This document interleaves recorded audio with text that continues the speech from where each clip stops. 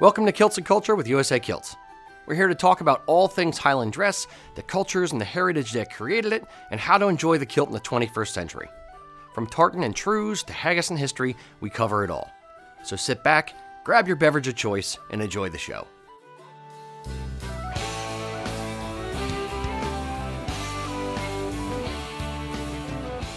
All right, today, special treat. We are trying an Irish hard cider and an American hard cider. Full disclosure, I have never had cider before. Drank apple juice, that's about the extent of it. I don't even drink like the regular cider. I don't know. Oh, you live in Pennsylvania. weird. You can I'm actually weird, you can get unpasteurized, unfiltered real apple cider in this state, so you're missing out. Well, I prefer Awesome. my apple cider past my eyes, not unpast my eyes. Oh. Dad jokes. Yeah, that was about Yes. as daddy as it gets. Before Yep. we dig in, I want to give a special shout out to John Porter, a true watcher of the show, great guy. John, howdy. Good to see you. Howdy. Well, good for you to see us. We don't see you. Thanks for watching. I see a camera.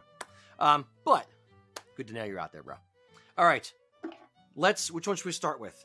Irish or American? Here's the thing. He is not a cider drinker. I am. So I'm biased because I'm a Magners fan. Used to be a Strongbow fan, but then they changed the formula that they send over here and made it a lot sweeter. How dare they? Yeah, so I don't like strong. I used to be a Strongbow person, but now I'm pretty much a Magners guy. So I don't mind starting with the Magners because it's known quantity for me. Okay. You know. Magners, Irish, Do you care? hard cider. And this is the original Magners. Right. The OG, yes, indeed. All right. It smells like old beer and apple juice. It smells like fermented apple juice. How Yeah. strange. All right, here goes nothing. Slancha.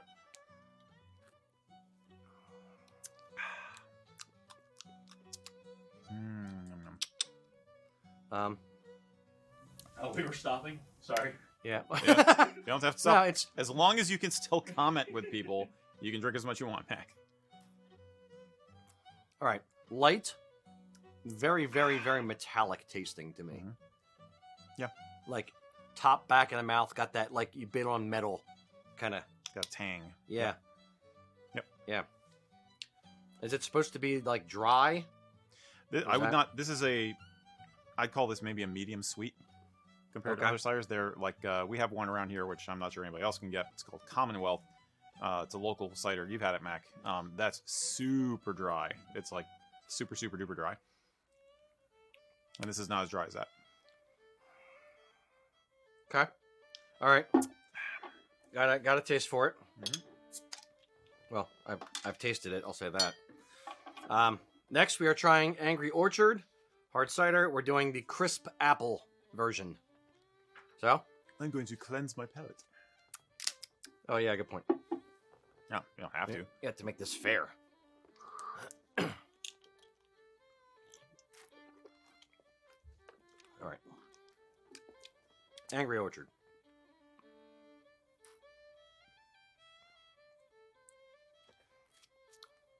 A lot sweeter, right? A lot sweeter, yeah. Yep. It tastes like a honey crisp apple. But it's still got a little bit of the metallic-y I'd say that. taste to it, but it's, yeah, honey crisp is It's where a I'm little, going it's a with little earthier. it. Okay. A Okay. little more of a...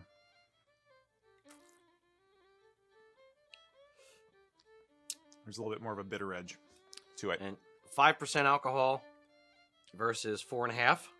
So Angry Orchard's got a 0.5%. Mhm. Everything American is always sweeter. You ever notice that? I mean, it's totally true with this too. Just your Kilt Show hosts. We're just yeah. sweeter. Terribly. No. I mean, I don't mind it, but I mean, I haven't gotten a big name American cider like this in a long time. So, but yeah, I would buy this again. All right. Mac, how you feeling about Angry Orchard versus Magners? I'm going Magners well over Angry Orchard.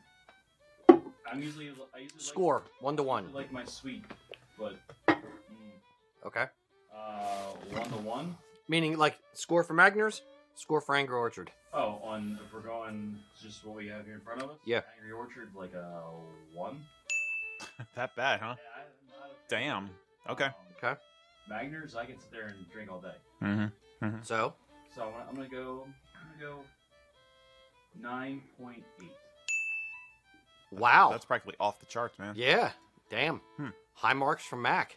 Yeah. Mr. Eric. Well, like I said, I'm biased already, so I kind of I drink this regularly as it is. So yeah, I'd give this a I'll give it an 8.5 because Okay. there's one or two of the I wish I could still get Old Strongbow. That was by hands down my favorite cider, but you can't get it anymore. 8.5 and the Angry Orchard, I'm more pleasantly surprised than I thought. I'd give it a 4.5. I wouldn't, if I needed one and there was nothing else at the store, I would get this, and it's fine. I could see mixing either of these with a stout, which is what I like to do. But still all about the Magners for me. Okay. I'm going to score this. I'm at a party. They don't have beer, so I have to drink something of these two. I would go Magners 2.8. Not a fan. Angry Orchard, I'd say 4.8. I definitely dig the sweeter a little bit more. So this, it's just a better tasting apple if I'm looking at it from apple qualities. I don't know.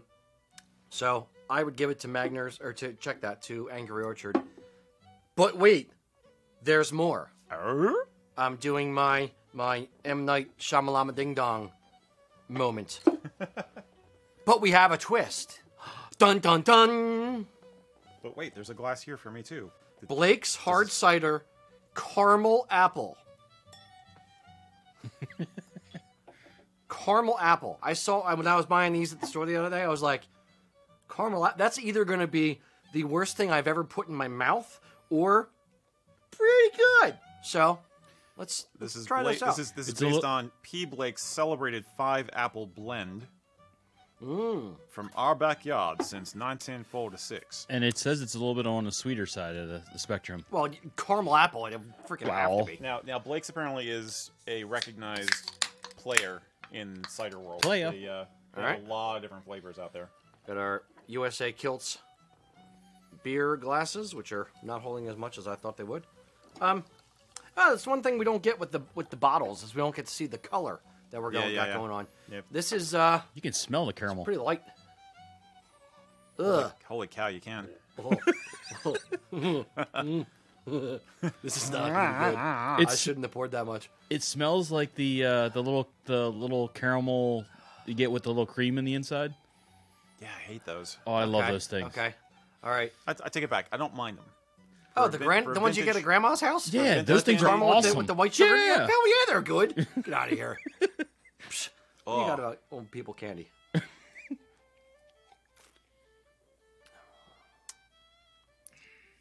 Maybe I should let it breathe. Oh, yeah, I should breathe. Ugh. That's something. That is sweet. That's Oh, that's awful. ugh. That's horrible. Dude, even like as a carnival sideshow oddity, this is Yeah, I had high hopes because, like I said, it turns out they do a lot of different stuff. So theoretically, they know what they're doing, but I'll be sticking with me Magners. Thank you very much. ugh. Yeah. Ugh. So, it's like you want to keep drinking it because you can't. Get it out. Ugh. Now, how are they going to taste with the mints? Ugh. Good God, I need the less less bad. Mark that time, one Coraline. Yeah. Beep. We need a 10-second delay for Rocky. Happy fall, everybody. Happy October. That's what this is. This Ugh. is this. It reminds me of like I should have apple cider donuts here. That's the idea. No, what this reminds me of is freaking October 2020. That's exactly what that is in a can, dude. Ugh. It's really not. You know what? I want, like, it makes me want something that's either apple cider or something that's completely just caramel flavored. But mixing with like that tannic, acidy side to the cider we were talking about earlier does not mix with caramel. The only thing, Burnt sugar and acid apple do not go together. You know what it's missing? You know why it's not good? Huh. Peanut. There you go. A little bit of peanuts sprinkled in there. Just for the consistency. Just to chew them. I could see a caramel flavor with rum. but not with apple cider. Oh, This is pretty. Ugh. I can't do it. that is heinous. Now, what happens if you did it warm? It's Warm even cider. better. I don't know. What? Which? gets warm? The caramel? Yeah. So it's a little bit more like vomit. You mean? Yeah. I don't know. Like, I don't know All right. if it would You know be... what? I do tend to sip things throughout the course of the show. I'll let you know. Ugh. Yeah. So we wanted to do something All right. autumnal, right? We did. I'm not doing that again. For that. Yeah. All right. I won't. Mac, score 1 to 10 on the caramel apple here. Do we have to go one? Oh no, you it's 1 to 10. Them's the rules. I'm gonna go a 1.9. Okay. Eric. 0.75. Okay. I will never pay for this. Yeah, it's liquid. If I absolutely needed a Now, drink. fair disclosure, Maybe, but- there was a Scottish cider we wanted to try because the gentleman who recommended this idea to us mentioned one called Thistley Cross, and I cannot find it. So Yeah. we got to get a hold of it at some point and try that so we can try a Scottish cider. But cider is so much an Irish thing, you know. I mean, just like apples are a Samhain and Halloween thing, apple cider goes along with it, you know. I would love to see you bobbing for apples, Rocky. That'd be hysterical. I was bobbing for Apple Champ in my church. Were you really? Oh, psh, dude, Really? I would. Oh, yeah. Okay then. Didn't matter. We used to when we had like the church back when I grew up. Back in my day, early mid '80s, the Lutheran church. We used to have a Halloween parade for all the kids, and we go in there, a couple nights before Halloween, and we bob for apples. I would rock it. The favorite story for Halloween parade stuff as a child, my brother screaming hysterically at age like 3 or 4. Nobody could console him. Screaming the whole time. And finally, I figured out that the little bunny costume that my mom put him in had a nice, big cottontail that she pinned on. Oh. And the pin came out and was stabbing him in the butt. And this 4-year-old was screaming hysterically. Oh my gosh. And nobody could figure out why. And I'm like, oh, his tail's coming off. And he stopped screaming. Not stabbing a small child in the rear end Yeah. tends to make them not scream. Because pain with a holiday like that is more of a Germanic tradition than an Irish tradition. You know? Absolutely. All right, my score. Caramel Yeah. apple. It is liquid. 1, like a flat 1. If I was like in a desert, I would drink it, but That's about it. yeah. I'm not Yeah. not pleased. So, no, don't do this to yourself. Just don't. This is not to say there aren't hybrid ciders out there that aren't nice. Like Magners makes a pear one, which is nice. We just had one that was I can't remember the brand name, but it was an apple pineapple mix, and that was actually pretty tasty. Okay. So ciders are like a whole microbrew thing of their own. Oh, They say we're in the cider Yeah. renaissance right now. In fact, yeah. When I went to the beer store, they had a ton of different ciders, all different colors, weirdnesses, pears, all kinds of different fruity stuff. and- weirdnesses. yeah, it's not for me. But yes, there's definitely some kind of renaissance-y micro cider thing going on. Huzzah. But I'll stick to beer. Done. All right. So now. Yeah. Let's get this thing out of the shot. Get I move my these table things also. done. What's up? I was just wondering if I should move my table. Get my breath mints. Get my coffee. Blah. I'll have my Angry Orchard. I'll at least put a dent in this one. All right, boys and girls out there in the Facebook, Twitch, YouTube lands, load in your comments. Anything you got, let us know. We will answer as honestly as humanly possible. I'm tempted to throw you a ringer, in since we're on theme with it being October and everything. Okay. I would like to have Mac over the next half hour or so collect some comments on what people think of kilts as part of a Halloween costume, and then we can chime in on what we think of that in a half hour or so. What do you think? Good point. Out there on YouTube, Facebook, Twitch land, we have to come up with one word for all them. Just the interwebs, whatever. Interwebs. Sure. What do you think? Should anyone at any point, Scottish or not, wear a kilt as part of a Halloween costume? Should they? Yeah, even or if they're just their first kilt, if it's their 100th kilt, if they wear a kilt every day, if they've never worn a kilt before, if they're Braveheart, if they're full Prince Charlie, what do you think? Would you ever wear a kilt as part of a Halloween costume? Let us know, and we'll give our spiel on it in the third or fourth question. Yeah, we'll do that. Gives a little bit of time. Yeah, cool. In the meantime, okay, Mr. Eric, all right, regale us. Okay, we had a question from Lance, who's in New Zealand. Thank you for watching, Lance. Hey, across the world. He comments that he was lucky enough to find secondhand a Sheriff Muir set. So Sheriff Muir jacket, tie, and vest. I'm assuming with tie probably it's like a ruche tie or something. But and they fit great. He was wondering if he could use any part of that outfit with a grandfather shirt for a more toned down, casual, kind of rakish look. Could you combine something as formal as a Sheriff Muir jacket with a grandfather shirt? Or is that crossing the streams? Are you in a band? I would honestly start there. My mind immediately goes to John McPhee from the Doobie Brothers. Right. Has a Montrose doublet. Was it Montrose? Yeah, it was Montrose. Yeah, the one with the big double breast thing. Yep. He bought one of those from us, and he's worn that on stage a few times, just as part of a fun costume, rock and roll thing. Yeah, slightly over the top rock and roller kind of. Yeah. Would I do it in a regular, everyday basis? No. But I'm not in a band. Yeah. I mean, I'd say I'm more the dandy than he is. I would say that you could possibly use the jacket with a banded collar shirt that's not as textured and soft as a grandfather shirt is, because this looks more rustic. Whereas, like a crisp, cotton dress shirt type banded collar shirt or something, maybe you could rock that with the Sheriff Muir jacket. I would not try and use the vest for anything, because if I'm not mistaken, Sheriff Muir vests typically are very high cut, almost like a scoop neck, if I'm remembering correctly. They don't have the deep V the way a regular vest does. So I think that'd be kind of goofy looking with a lot of different things. But I could see doing the Sheriff Muir on its own with a nicer shirt. If you want to do the whole Celtic, rakish, swashbuckly kind of look. I don't know what I'm saying. Yeah, it's that cider. It's affecting my brain. But this is rustic, and the Sheriff Muir jacket is crisp and formal. As romantic as it is.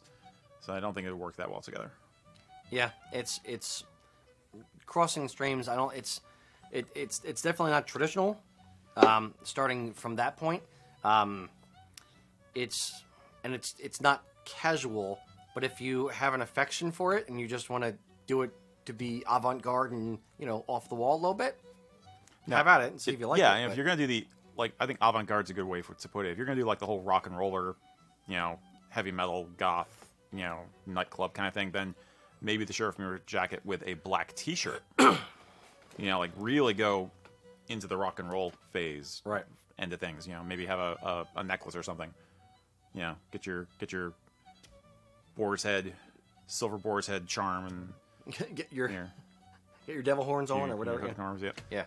That's hang loose. Yeah, I'm sorry, I was that's out. devil horns. Yeah, but so I mean, that's you have to go one way or the other. I wouldn't try and mix a rustic. And this is I love you. Yeah. There you go. Yeah. Anyway, send us a picture, whatever you try. Yeah, I'd like to see it. I don't know if I'd dig on it, but I'd see it. I wouldn't do it with this shirt. I think a T-shirt would be cool though, like a basic black simple shirt like that, and maybe a chain of some kind. That could be pretty cool. Yeah, I'll give it that. But again, I'm going off like you said, like the whole rock and roll thing. Yeah, not traditional at all. Yeah, but they put studs on it. Yeah, and then you have the 18-hole chains, 18-hole dock, zippers, and going 70s punk stuff. Yeah. Worn with the Royal Store kilt. There you go. Vivian Westwood guy. Mm-hmm. Indeed. All right, Mr. Mac, who do we got out there in the interwebs? All right. Well, first, I guess we should let everybody know what tartans you guys are wearing. We could do that. They were questioning it. We did put the question out there during our silent phase of the of the show, but our Charlie Chaplin's silent movie era, the old time. Yes. Ding, ding, ding, ding, ding. Yes, you gotta love live TV or internet stuff. Yes, technology. Eric, what are you I wearing today? believe There, somebody out there guessed it from what Max said. This is the Scruffy Wallace tartan, which I happen to love. Speaking of rock and roll tartans and rock and roll Yeah. kilts. Yep. Good point. Good point. One of my absolute favorites. Today I am wearing the Royal Stewart weathered tartan. As I've stated before, I'm not a big fan of Royal Stewart. It's just very, very common. But when the mill did the weathered version of it, it was one of those like it's different enough that not many people have it. That I was just like, yup, that's for me. But Rocky, you are not a Stewart or Royal. Isn't that a Says you. Isn't that a restricted tartan? Says you, King Rockeford III. Okay. No, and my wife's a Stewart, so I kind of Actually, she is. Yeah. I can steal it from that perspective. Like go at it from that angle. Mr. Mac, what you got on over there, buddy? I have also a weathered tartan on. I'm wearing the McLean Duarte weathered. Right on. And a pretty tartan it is, Mac. Okay, what's the next question? So we have Flippin' Treasures has a Flippin' question. treasures. When is the best time to visit Scotland/Ireland? That's a very good question. Depends on what you want to go for. When I've gone, I usually go for a trade show that's in January. So I actually like going in January because I don't want to deal with the crowds. I do like the outdoor stuff, but I'm warm, so I don't mind being outside in winter, and I don't mind driving in the snow and that kind of thing. Not that there's really that much snow there. So I like going in the winter. It's cooler, and there's less tourists. Yeah, you're off season. I mean, there's never Yeah. not a tourist season at this point, but that's the Yes, there is. 2020. yeah, right. Ouch. Okay, that notwithstanding, pretending this video is being watched 5 years from now on YouTube. Fair. Yeah, but that's Yeah. the nadir of tourist activities in the winter. And yet, there's like, isn't that one music festival in Glasgow? Isn't that like in January, February or something? I just remember it's a cooler part of the year. Yeah. I think, and it's like they shut down the whole city essentially because it's all these As soon as somebody says it, I'm nightclubs gonna be like, and yes. bars are having music nonstop. You may be thinking of the Celtic Connections, which is in January. Okay, It's a 3-week-long Celtic folk and world music festival. there you go. I think that's Yeah, it. that started in '93. Okay, Yep. I think that's probably the one then. Then that's absolutely what I've seen then. Yep. Because it was January. But I would say that what I'm driving at is think about what you want to do, like Rocky said. Personally, I would go any time of year that's not midge season. The midges are horrible. If you think you've ever dealt with mosquitoes or anything in this country, you have no clue how bad it is. They're like little biting gnats. Yeah, and it's like literally, it's like scraping them off your arms. There's just like thick. So any time except midge season, I think the fall is okay. Kind of a best of the middle. You know, it's cooler. It's not quite as crowded. But the point is, think about what you want to do. Do you want to avoid crowds? Is your main focus going to be going to sites where there's going to be a lot of people, for instance, castle tours? Or do you want to do the whiskey trail? Or do you want to go hill walking and hiking? I would argue that you might want to avoid the crowds more, or plan a time of the year with fewer crowds if you're doing historic sites and you're going in and out of buildings with tight spaces and stuff. Whereas the hiking, it's probably not as much of a big deal as long as it's not midge season. So if you can really, if money is no object and timing is no object, then of course you might even want to consider going over the holidays, because Hogmanay, the fireworks display and the celebrations for Hogmanay, it's the biggest New Year celebration in the world. So think about what's happening on their calendar that you might want to catch, you know, as a once-in-a-lifetime experience. I will point this out as well. Depending on what time of year you go, there's also the concern for things being open. My wife is a steward of Appin, so we went out to that area, went to Castle Stalker, but there is a tourist shop that kind of overlooks it, and that's just closed. Mm-hmm. There wasn't really anything in the area that was open in January when we went. Yeah. So we had to just kind of like hang out at a closed store's parking lot. But if you want solitudinous hiking in nature, then maybe that's not a big deal. Yes, I don't disagree with that. Yeah. It's just a matter of what you want to do, how much you want to interact, if you want to buy things versus just hike. Right. So yeah, wonderful. I would love to be in the park in Edinburgh for Hogmanay fireworks. See the fireworks going off over the castle. That is stunning.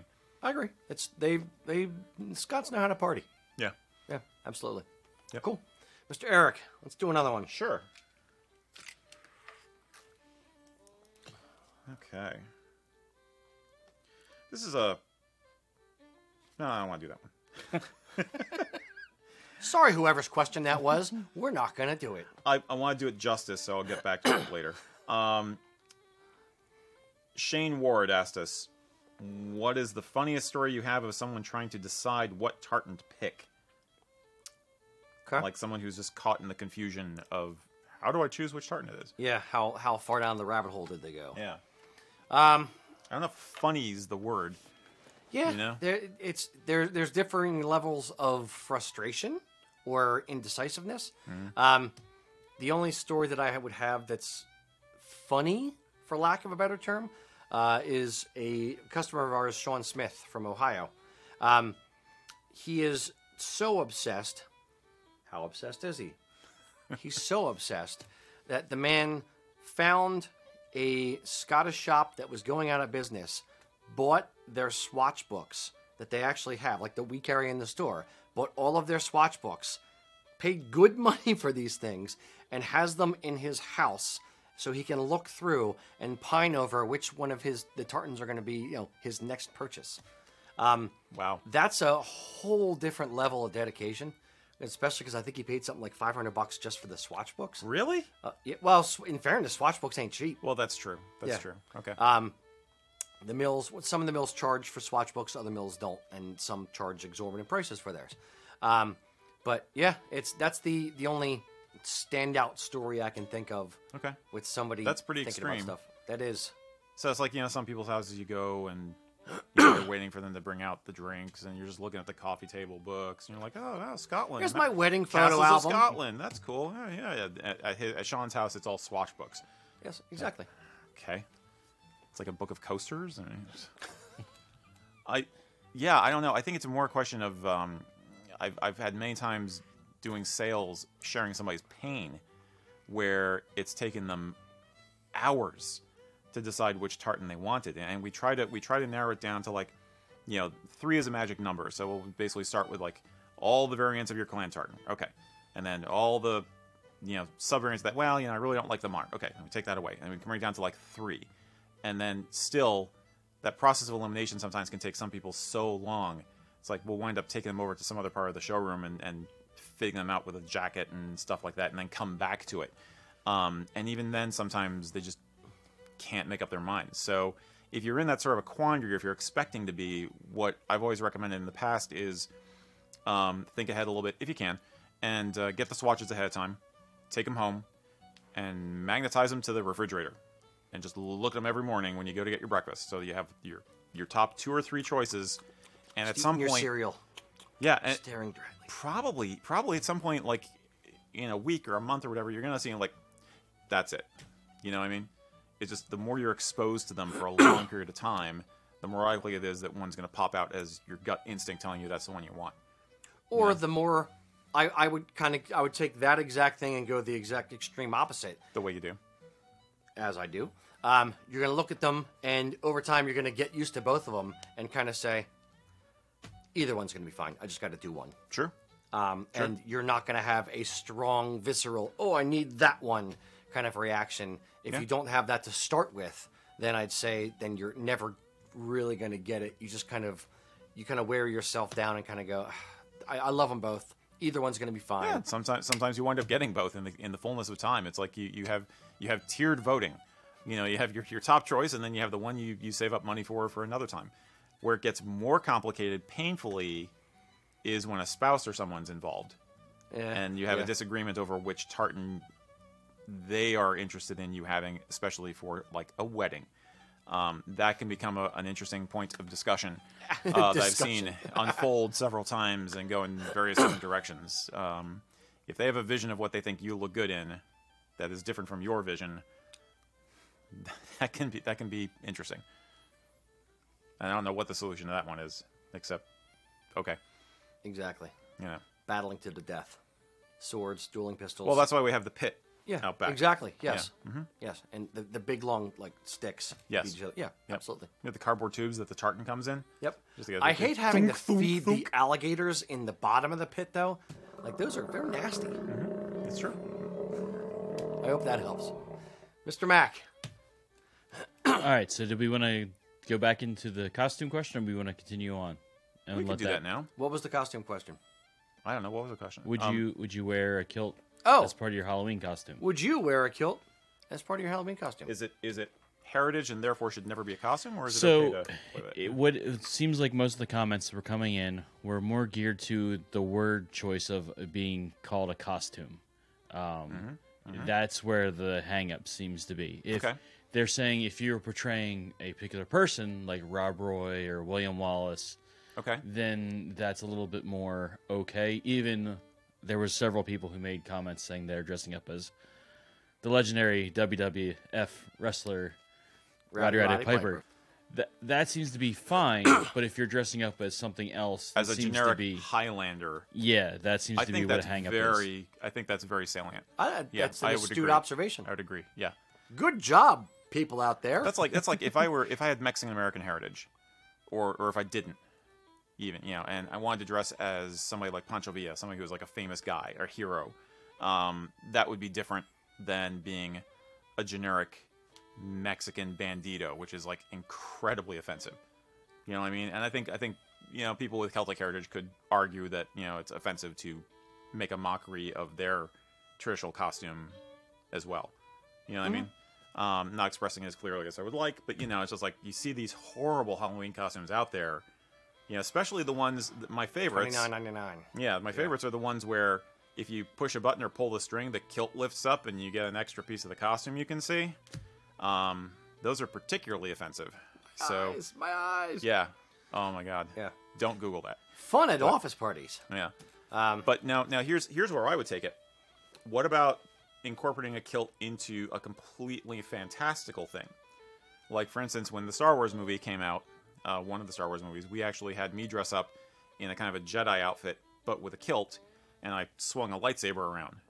Just as shtick because of Star Wars, right? Right. Kilted Star Wars is better than regular Star Wars. Is that cool with most of our brethren out there? Because then you're just taking the coolness of a kilt and adding it to something else. So that's a totally different world from, I'm a Highlander, I'm Braveheart. That kind of BS. Yeah, I don't know. Like, I am absolutely torn, and I can see both sides of the argument, like, very, very clearly. Of this is heritage. This is who I am. This is part of my culture. It should not be made a mockery of. It should not be made fun of. I do like the distinction that the people in the audience made about historical figures, whether you're dressing up as Robert Burns or Robert the Bruce or whatever. Not that they would wear a kilt. But, Yeah, Burns wouldn't have, but whatever. Yeah. Sir Walter Scott. Sure. So I do like that distinction. And I do think the Rowdy Piper. I've done the Rowdy Piper thing, but I'm emulating someone who's done it. But yeah, I see the fun, but I see the insult simultaneously. Would I do it? No, probably not. Would I think poorly of someone who did? It depends on the interpretation. If they were trying to become a caricature of a Scottish person, they had the See a Jimmy hat with the red hair coming down the sides. They had their best worst accent. Stereotype. Yeah, they were just straight up stereotyping. Then, I wouldn't dig on that. I think that's kind of insulting. If there was someone like Eric who was doing a Star Wars costume, but he was not trying to be a Scottish Highlander with a glow-in-the-dark sword, then I wouldn't find that as... Yeah, it's just a twist on a Star Wars costume. Mm-hmm. In the same way, I don't think like the 501st, Kilted Stormtrooper Brigade. Right, I don't think that they're mocking Scottish culture. It's they're having fun with it, but mostly with the Stormtrooper thing. When you're looking at them, the first thing your eye is drawn to, that's how I'm going to do it. When the first thing your eye is drawn to is the fact that they're a stormtrooper or a Jedi or a rowdy, whatever. And the kilt is almost secondary. As like an accent piece, I'm less offended. Okay. Or I'm not offended. Versus if somebody is like a Highlander, but that's my horrible Scottish accent there. Yeah, but that's about how it goes. That's the point. If they're that bad, then I'm kind of like, dude. Yeah. I mean, it's how crass it is. That's the stuff that bugs me, like the Halloween costumes I was talking about. Like, oh yeah, I want to guess what's under me kilt, lassie. I mean, that's the other. I think that's the other thing you gotta watch out for Halloween is that how some people might react to you. You know, it's just like going to the St. Patrick's Day parade in a kilt. You may be exposed to some obnoxious behavior that you might you will be exposed to obnoxious behavior that you don't want.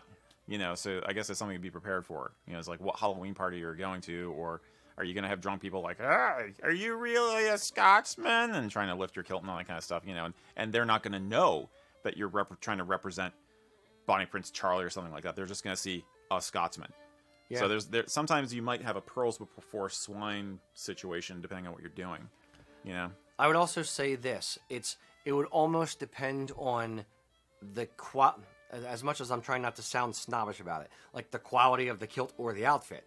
If you're wearing a $29.99 The Scotsman that you get on costumes.com with like a fur patch sewn on the front to pretend it's a sporran, right? Then, yeah, you're making a mockery of it. It's a caricature, hard stop. Right. If you're wearing a proper 8-yard kilt with, the outfit, whether it's you're pretending to be Sir Walter Scott or whether you're pretending to be, a Scottish Jedi, I would be less offended by it just because I know you've at least spent money and tried with the outfit versus phoning it in. When you have a bit of an insider perspective. It's like for instance, I've been to heathen gatherings, and of course we're all into like the Nordic stuff. And we did a party. It was a Halloween party, and the one guy, as a joke, came in a joke Viking costume, complete with the horns and everything. But to us it's funny because you're making fun of yourselves. Exactly, That's we're making fun of ourselves. It's insider humor. We knew what he was doing. He was like, "Okay, that's enough, Charlie. Just take it off. Just take the helmet off now, please." Charlie. Okay. And it was cool because we got it, and he did it for that intention. So, like, if you were going to a Halloween party being hosted by your St. Andrews group or your AOH group or something like that, then you maybe a little more humor would be okay. But if you're just going out trick-or-treating or some generic Halloween party, then you might want to consider what kind of reactions you can expect. If y'all decide to go Scottish for a Halloween costume, put those pictures up there on the Kilts and Culture group and tag us, because I want to see what people do. I want to see what people's take on it is. I think I would be willing to bet that most people are doing the fantasy thing plus kilt, and not the I'm a Highlander thing. Now the question just came up. So what do we think about like Mike Myers? Fat bastard costume, in like the fat bastard, I have mixed feelings about Mike Myers. Or the characters like in So I Married an Axe Murderer, where does that line then? Mike Myers' range is basically geeky American / Canadian and bad Scottish. Like that's his range of comedy. Austin Powers. Yeah, I'd say it's comedy, so it's always going to be subjective. I have a little soft spot for a wider berth for those in the comedic field, shall we say, comedic actors, comedians straight up, to give them a little bit more latitude, a little bit more rope to hang themselves, as it were. Because you're saying that you have to accept the fact that you're going to have some people poking fun at your ego, or poking your ego with some satire. I guess because I sort of could accept it in that way as like, okay, he's being a gadfly, he's poking fun at, he's deflating egos, but that's me giving him some rope because personally I don't like it. I've never liked Mike Myers' humor. I think he's okay. It's like on a scale, on a comedic scale of 1 to 10, he's a 4. He's fine. Yeah, baby. Yeah. I wouldn't rush and sleep outside to wait for tickets to the next Mike Myers film. But he's fine. So it's in that way I give him a little bit more rope. In the same way I give all comedians a a little bit more rope because it's an art. Whether you think it's funny or not, it is an art, and it's not easy to make people laugh on command. God knows I try. I pay him though. So, so it's comedy is not easy. As many people as easy as it seems. If you're good, it seems easy. Dying if is you're easy. bad, Comedy is hard. Yeah. I'd give him props for the fact that he's done the fashion shows that they do. So that's cool. I've seen him do that. But I find Fat Bastard particularly offensive because it's A, fat shaming, B, I think it's using a Scottish stereotype to get laughs, and I don't really appreciate it. So I would... It's low bar comedy. Get in my belly! It's a low bar. It's kind of like the same way it's like I have mixed feelings about the old Monty Python sketches where they will make fun of Scotsmen the way Englishmen will often make fun of Scots in a cliche kind of manner. Now, they've done a couple of sketches where it's funny and the Scotsman is the hero, like the one with the Scottish tailor who has to save the world from the aliens. You don't know what the hell I'm talking about. No, I think I've seen that one. I'm not in depth. There's a Scotsman who winds up entering Wimbledon and beating the alien, and it's funny because in the end the Scotsman is the hero, but the whole basis of the joke is that Scots have never won Wimbledon. So, but it's funny, but you know that they're picking at the Scottish stereotype, and for the English to pick at the Scottish stereotype is kind of... but that was like 50 years ago. Yeah. So, I don't know. It's complicated. All right. Mr. Eric. All right, getting back to normal-esque questions. Yeah, okay. Let's do a basic one for anybody new out there. Basically, we had a gent... Canad Sim, and I'm sorry if I'm mangling your pronunciation. For the budding serial kilters among us, can you give a few examples of casual outfits? How do you select footwear, accessories, t-shirts, etc.? There are a lot of examples if you Google casual kilt outfit, but not many great examples. So he's concerned about having a casual look that doesn't look sloppy, I'm going to guess. Yeah. So this is, some of you know this stuff already, but for all the new folks out there. Read the first sentence of that question again. For the budding serial kilters among us, can you give a few examples of casual kilt outfits? How do you select footwear, accessories, t-shirts, etc.? Okay. When you are, deciding what to wear, you want to wear a casual kilt outfit. What do you wear? Start with the kilt, period, obviously. That's the most important part of the outfit. For me, then it's kind of your footwear, your socks, or lack thereof. God, I just said that. Your shirt or your upper half. Or lack thereof. Sorry, go ahead. Next show, no shirts. Yeah. No. We want an audience. That wouldn't work. Go ahead. Okay. Basically think of the kilt. Think of what you want your outfit to look like if you were wearing pants or shorts, and then put the kilt in place of the pants or shorts. So if I'm wearing a t-shirt, I'm not going to wear kilt hose and a pair of ghillie brogues because it's unbalanced. If I'm wearing a pair of sneakers, I generally would not wear kilt hose and flashes and that kind of thing with a pair of sneakers. I might do it with a pair of boots. But if I'm wearing a pair of sneakers, I'd probably wear like cotton crew socks or ankle socks and a pair of sneakers and a t-shirt or something casual up top. If I was wearing a golf polo or golf shirt kind of thing, then I could wear a pair of wingtips and hose and flashes, or a pair of sneakers, depending on how I wanted to look. It's still, both of those would still be acceptable. Yeah. I could wear a pair of combat boots with or without kilt hose and flashes. Either of those are fine to me, but it's just a matter of making sure you're balanced and making sure that the top and the bottom look good together. Does that make sense? Yeah, absolutely. I think Mac back here is a great example of a guy who dresses very casual when he's working here at the shop, and yet it looks great because Mac is very good at coordinating his colors. If you're somebody who's colorblind, or if you're shy about doing the whole color coordinating thing, then don't worry about that. Stick to neutrals. But it doesn't have to be complicated to look good. If you're concerned about some of the casual outfits you see online, everybody has a different level of experience. Everybody has a different level of budget. Everybody has a different context that they're moving through. I mean, if you're just throwing a kilt on like you throw on a pair of shorts because you're going to the grocery store, you're probably not going to worry about how the outfit looks. If you're going out on a date, then yeah, you're going to take the time to make sure that the shirt, doesn't look ridiculous with the hose color. You're going to do things like actually tuck in the shirt. That's probably the one base rule I'll always give. Yeah. Is no matter what level of casualness or whatever you're doing with a kilt, do tuck the shirt in. I really think that untucked t-shirts don't look good with a kilt. Personally. Shirt, yes. Sweater, if you're wearing a sports jersey, no. But right. yeah. If it's a loose sport, I would tuck in a rugby shirt, but I would not tuck in a hockey jersey. Correct. Yeah, that's how I feel.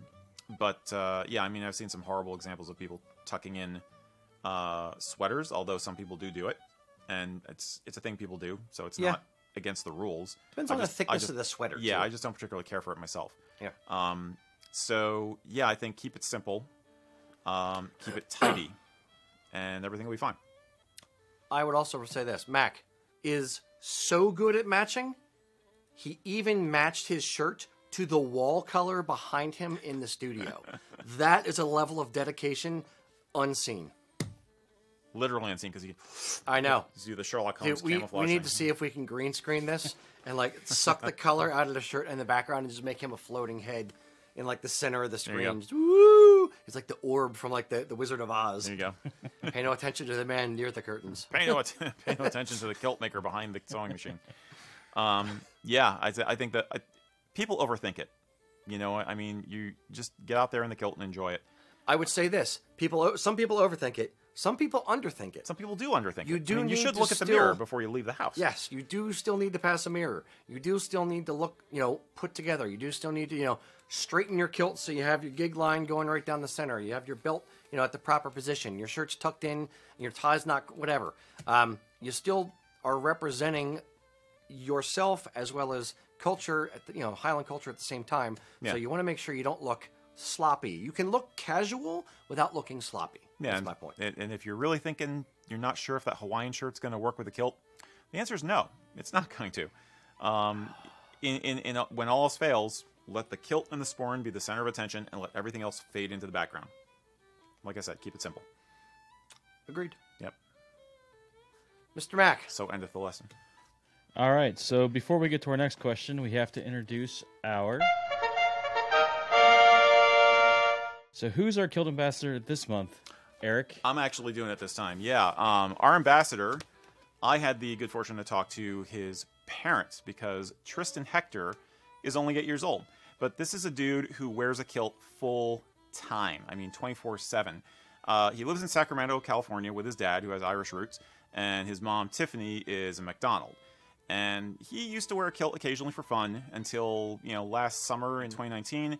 His family took a trip to Scotland, and they visited a lot of places that the McDonald's have made an impact, like the Isle of Skye, so his own personal family heritage.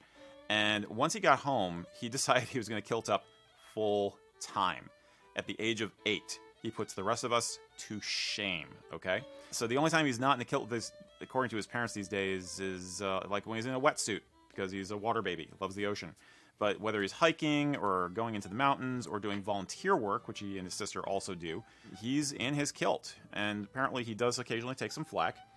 But when he does, if he has kids who are poking fun at him or saying, that boy's wearing a skirt, he apparently, according to his mom, will just stand a little taller, a little more proud, and he'll look right back at him and smile, smiling is key, and say, I'm Scottish, and this is a kilt. What's your heritage? Bam. Damn. So he is the perfect ambassador for that, in my opinion. Tristan, I appreciate you doing that because Absolutely. That's what it's all about. Being proud, but also being polite and cordial to people. He wants to be a marine biologist. His dream is to save humpback whales. And I hope that, Tristan, you do that. That'd be a fantastic thing for the whole planet. And I definitely want you to do it kilted. I want you to be the greatest kilted marine biologist in the world. Get lots of media coverage and keep fighting the good fight. And when you do attain the title of greatest kilted marine biologist in the world, I want you to look back at this video from 20 years later and play this. And go, oh my God. Who are these random weird dudes talking about? Well, this is the best part. You know what his parents do if he's being grumpy, as Tiffany put it, grumpy, as his mom said? They threaten to make him wear pants. That's their number one discipline thing, is to make him wear pants if he's not behaving himself. So Tristan, Slanchava, thank you so much. Keep up the good work. Absolutely. That is awesome, especially for that young of an age. Yeah. To be that confident, sure of yourself, and the lack of concern of peer pressure kind of thing. Yep. I will give a shout out. Yeah, I'll give a shout out to his parents too, Tiffany and your lovely husband, who I didn't speak to, that they are supporting him. He's been raised in a context where it's not only acceptable, but it's encouraged. And that goes, like we always say here, that goes a long way. If you want this stuff to keep going, it starts in the home. Yep. So. And it starts at a young age. Absolutely. Oh, and he is trying to learn the pipes too. So. Nice. Yep. Nice. Good luck with that. That's going to take a little longer. Yeah. I might want to do that in the garage. In a soundproof room. Yep. Very good. Mr. Mack, next question. All right, so we have Lewis asking, he's been making kilt pins using magnetic backings. What are the pros and cons to magnetic back kilt pins? Lewis, do you post these on the Kilts and Culture group? I think I've seen some of your work. Yeah, it's super cool. I love it. I don't think there's any drawbacks as long as the magnets are strong enough. Yeah, that's the thing that scares me the most with magnetic kilt pins or magnetic anything is, will it flop off? Kilt pins in general only weigh a few ounces. So that's a plus, but it's in a bit of a precarious position if you're going to be walking around a lot and you get a stiff breeze or your front apron like snaps, like you snap a towel. I could see it kind of flicking off there. I think some of the magnets out there nowadays, that doesn't concern me too much, but it getting caught on something. Yeah. I think like I may have mentioned this before, that I will not wear a kilt pin if I'm doing something with a cord. Like it used to be one of my chores was vacuuming the showroom and the production area of this shop, and I swear every time I did it, I got the cord looping around the top of the kilt pin. It was like, okay, nope, days when I'm vacuuming, I'm not wearing the kilt pin. Now, if it's a pin, I risk a tear, which is not good either. Yeah. But if it was magnetic, I know it would just like, it would have popped off. Yeah. So I would say, given how good some magnets are these days, I think probably it's a good thing, and you're going to be fine. If anything, I might go for broke and have like not just 2 attachment points, but 3. Like really, ramp up. Magnetize the hell out of it. Magnetize the hell out of it. He said he's using earth magnets. Okay. Using earth magnet backing. So I'm not sure. Okay. I'm not up on my magnet technology, so I don't know. Yeah. I've had a Star Trek insignia. Star Trek insignia pin, which is magnetic, and it's fine on thin fabric, but on a jacket or anything, it's too thick. Too much material. It was too thick for the magnet to magnetizer. work. To work well enough. So I'd say with a PV kilt, you're definitely fine. With a 16-ounce wool kilt, you might find the magnets are having a little bit of more of a struggle to stay magnetized. I'd say make sure you're just going through one layer of the wool. So if you're, where the magnets that it's not on like where there's, the fringe where it goes back, forth, in that area. But yeah, outside of that, as long as the magnet itself is good, fine. I would say, if it were me, I would test it with a kilt pin or 2 that I didn't care necessarily if I lost it. Sure. Just to be safe that way. But outside of that, if you've tested it, the magnets are strong enough, you're buying the same brand magnets, and your next kilt pin isn't heavier than the first one, and you're not going, somewhere where you're going to be, getting knocked about a whole lot. You should be. Yeah, fine. I was going to think the context also, like if you're going to some friend's wedding or something, you're probably fine.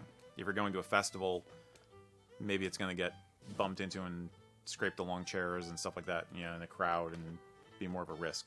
Yeah. But I love the idea of not risking marring the fabric of the kilt. So I think it's definitely worth keeping up pursuing, because it's kinder on the fabric than anything mechanical. Yeah. So I would say I'd be curious to know what's the longest period of time you've kept one on the kilt. Like a day or a week, constant wear, hiking or going to a dance, or what were you doing? So sure. But I'd want to have maybe even 3 magnets if it were me, Yeah, because I'm paranoid. I agree. But it's 3. cool. It's a cool idea.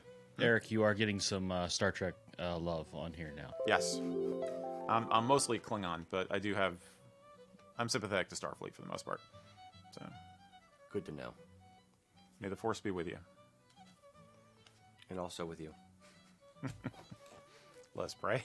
That's kind of where I was going.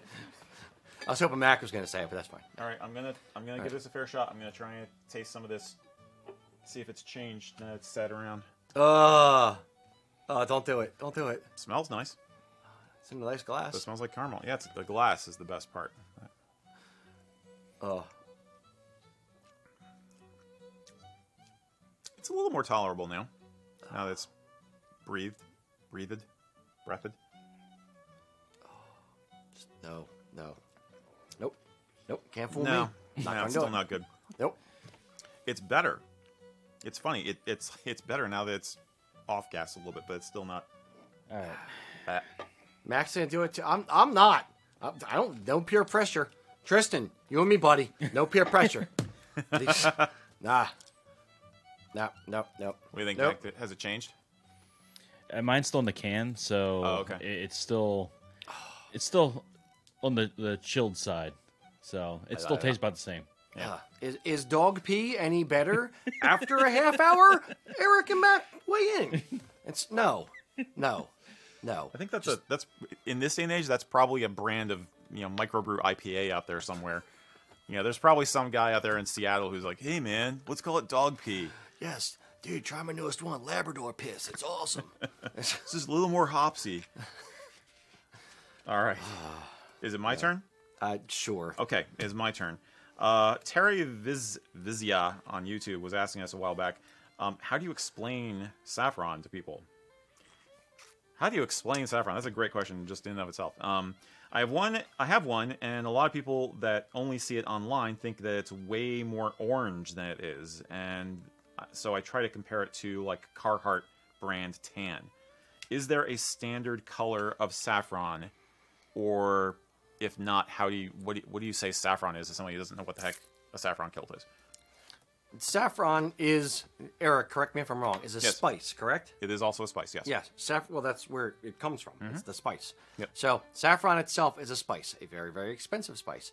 And you can use it to dye things, to dye it this color. It's like a mustardy, Dijon mustard brown kind of Carhartt tan kind of color, caramelish. And it's a bit difficult to describe the color. But I would say this. There are going to be multiple shades of saffron in the same way there's going to be multiple shades of like indigo.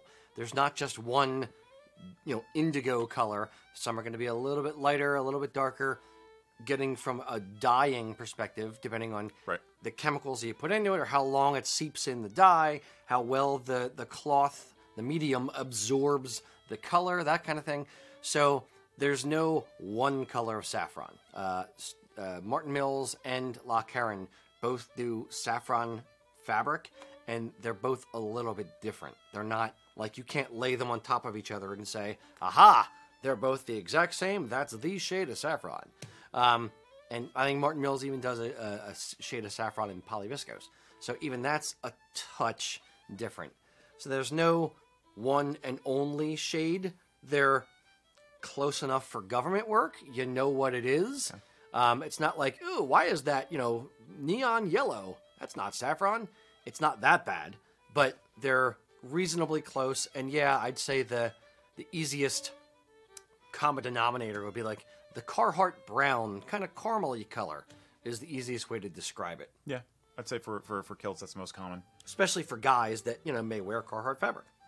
I think it's important to realize that though we call it saffron, if you go back in time to the origins of saffron being a significant color, it's because it was considered the color of the kings in Ireland. And I don't know that saffron, the spice, was always used as the source for that dye.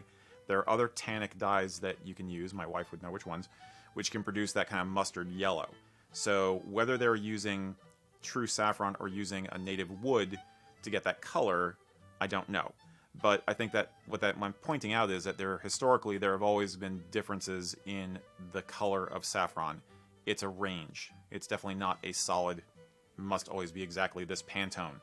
To Rocky's point, if you order a saffron kilt and accessories, this is just like using a tartan. You need to make sure you're getting it from the same source when you buy something later on, so that you have a correct color match. You know, like if you decide to get the flashes later because you didn't get them with a kilt, you want to make sure you're getting it from the same cloth if possible. And yeah, I'd even go a step further.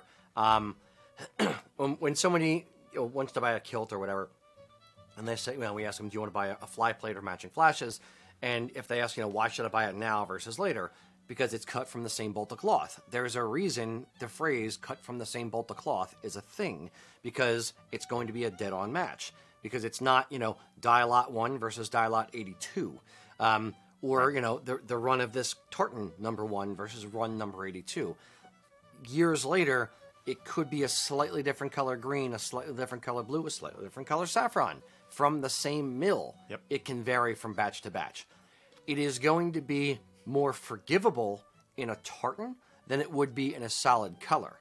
So if your Piper's Plate in saffron is ordered 4 years later from your kilt, even if it's the same mill, it will be a different batch. It very may well be a different color, and it's going to look a little different. And I'd rather, in that instance, order it the same time as the kilt to make sure it matches if you think you're going to want it later on. Same thing with tweeds. Like, there's a lot of things where trying to match something after the fact, especially years later, can prove very difficult. Yeah. Yep. In a nutshell. Indeed. I think the Carhartts is a good analogy, though. I think he's already got the answer for how you explain it. Yep. Mr. Mack. You know what? Saffron, the color saffron would go great. Would match this can. Wait, which can? Oh, this. The caramel apple the caramel can. apple It would can? go. It would go with that So really well. It'd match perfect. I remember. Yeah. Yeah. Yeah. And the green for the bile, and the I won't say what the brown's for. That's. That's no, don't. Blake's caramel apple. Don't do it. Blake's caramel apple. Try another flavor. Blake's caramel apple. Nope. We not tried. dissing Blake's. I'm sure they do some good stuff. Not that one. Your turn, Mac. All right, I so we have Ginger Zombie 23 asking. Sounds familiar. I got a question. What sort of modern food, meaning not shortbread, haggis, or other traditional foods, is uniquely or distinctly Scottish? Deep fried Mars bars. Yeah. Yes. Exactly. Yep. Munchie boxes. Yeah. Yeah. What's distinct? Indian food. It's The most Scottish of Indian foods. Yeah. Curry. Yeah. Lamb curry, man. It's all about Yeah, curry. That's it's- but that's a whole UK, not just Scotland. But. Yeah. There's a lot of Indian influence, and they have like takeaway curry, takeaway Indian food in the same way that Americans have Chinese food takeout. It's a different culture, but it just works, and they love it. In the same way that people in Boston love Dunkin' Donuts for some ungodly reason. It's a regional thing. But the deep fried Mars bar and munchie boxes, those are the two I'm going with. Yeah. Fried fish it's not really modern. But, It's also English, fish and chips. Yeah, fish and chips really came about with the Industrial Revolution, and a lot of the people who are actually, it's funny because a lot of people who are actually taking the herring, or is it haddock? I forget which fish it is. I think it was herring. Haddock would be the bigger cuts. Yeah. Herring's the little guy. Yeah, so it's not herring I'm thinking of. I'm confusing with my own heritage. Gefilte fish. Yeah. Basically, they came down from Scotland to the fishing towns on the coast to work in the fish processing plants. So they were some of like the very first people who were involved with making fish and chips a mass food, interestingly enough. And then it was a result of the rail system in Britain that it became popular because they caught the fish, processed the fish on the coast, and they could transport it by rail. So it's kind of a weird fusion of Scottish and English Victorian culture. So I'd say that's a very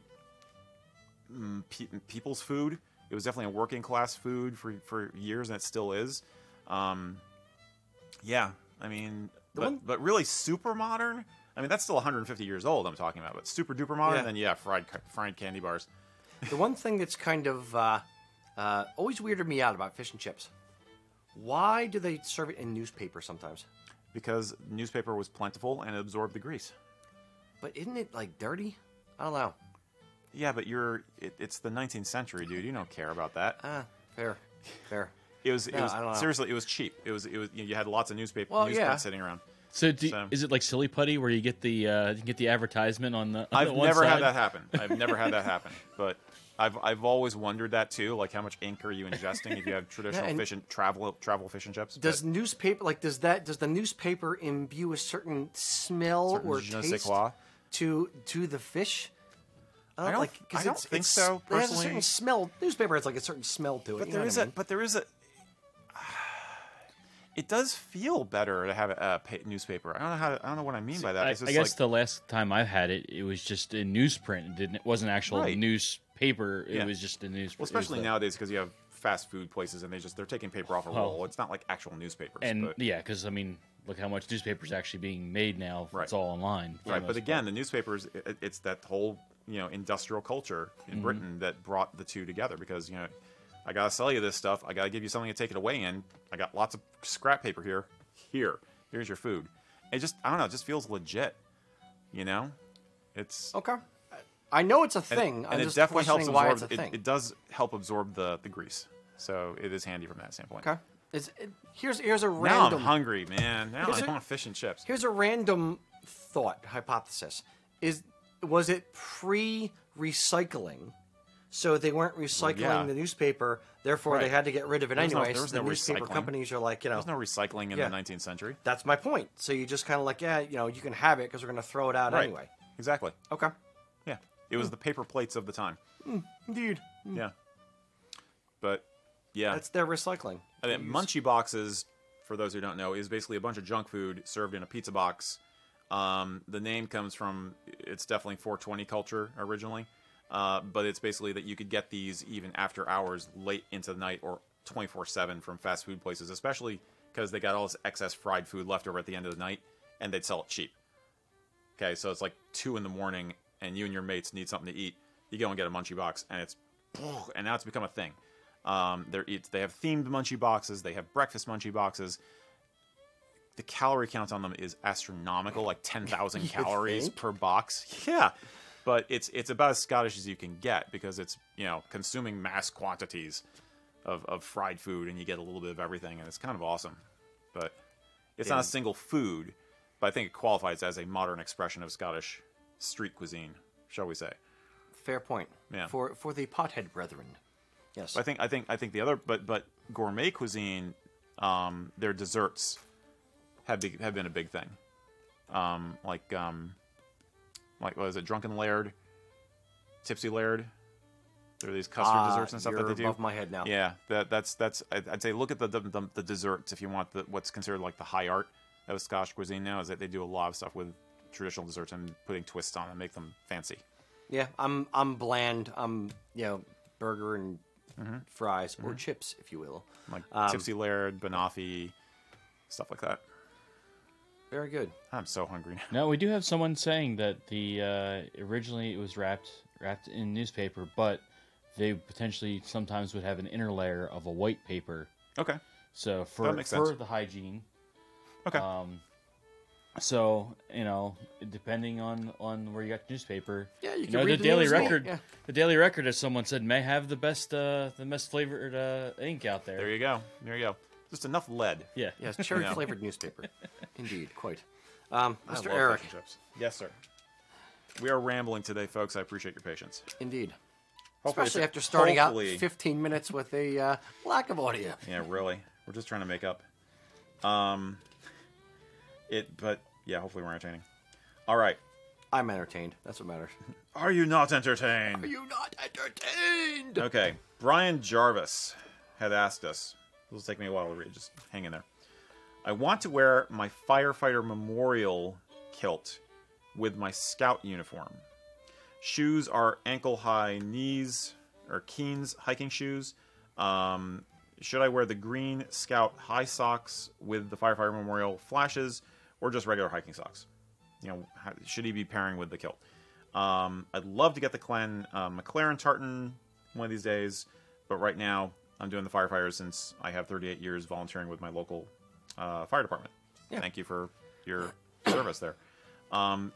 If you're mixing that tartan with an official Boy Scout uniform, I'm assuming he's a Scoutmaster, is there any conventions you should follow to round out the look?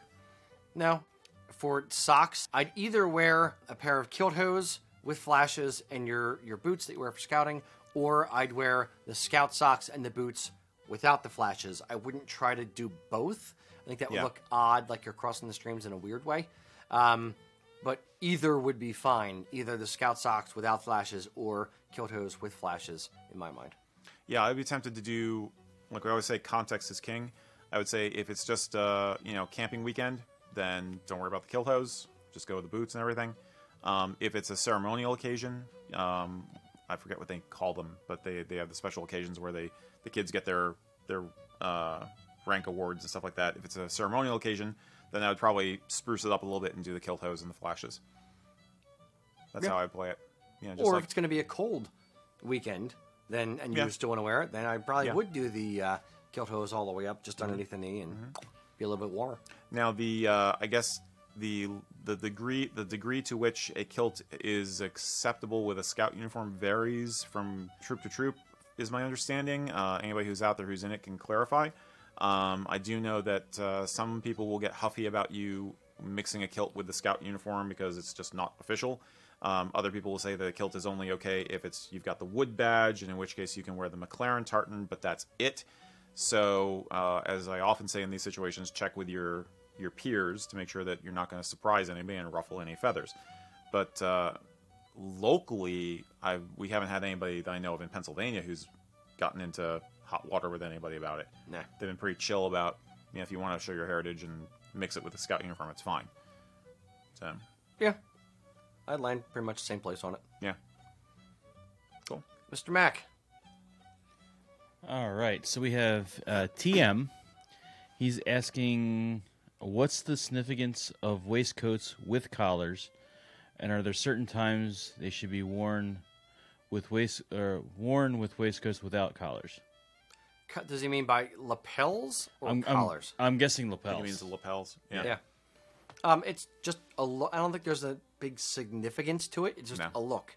The majority of the time, and the reason I'm saying lapels versus collars is because a lot of times on tweed waistcoats or vests, you end up with basically the back is satin, so there's a seam right on the shoulder, and the lapel basically is here, but it stops right at the collar. It doesn't, or right at the shoulder seam. It doesn't go around the back like a yoke kind of thing. So lapels, yes. Lapels. If I was going to get a vest and it was just the vest, I was going to wear it by itself. I wasn't going to wear it with the jacket. I tend to like the lapels just to, spruce it up a little bit, just to give it some visual interest. It looks a little bit more period-esque. I don't know. I dig it's on it. A little definition. Yeah. A little something. Yeah. A little something. Yes. Technical kilting term there. SUMTIN. In fact, that's in my book that's coming out soon. No, it's just a fashion thing. I wouldn't worry about it. I think there are times when having the lapels on the waistcoat might visually compete with the lapels on the jacket. So you'll find, for instance, your standard Argyle vest does not have lapels on it. And I think that's because whoever was designing the old, what's now standard and very simple Argyle jacket and vest combo at the time thought, we don't want to detract from the look of the lapels on the jacket. We want to keep this simple. Fine. So it's personal preference, like we often say, but it's basically just a fashion design. There's no significance to it, really.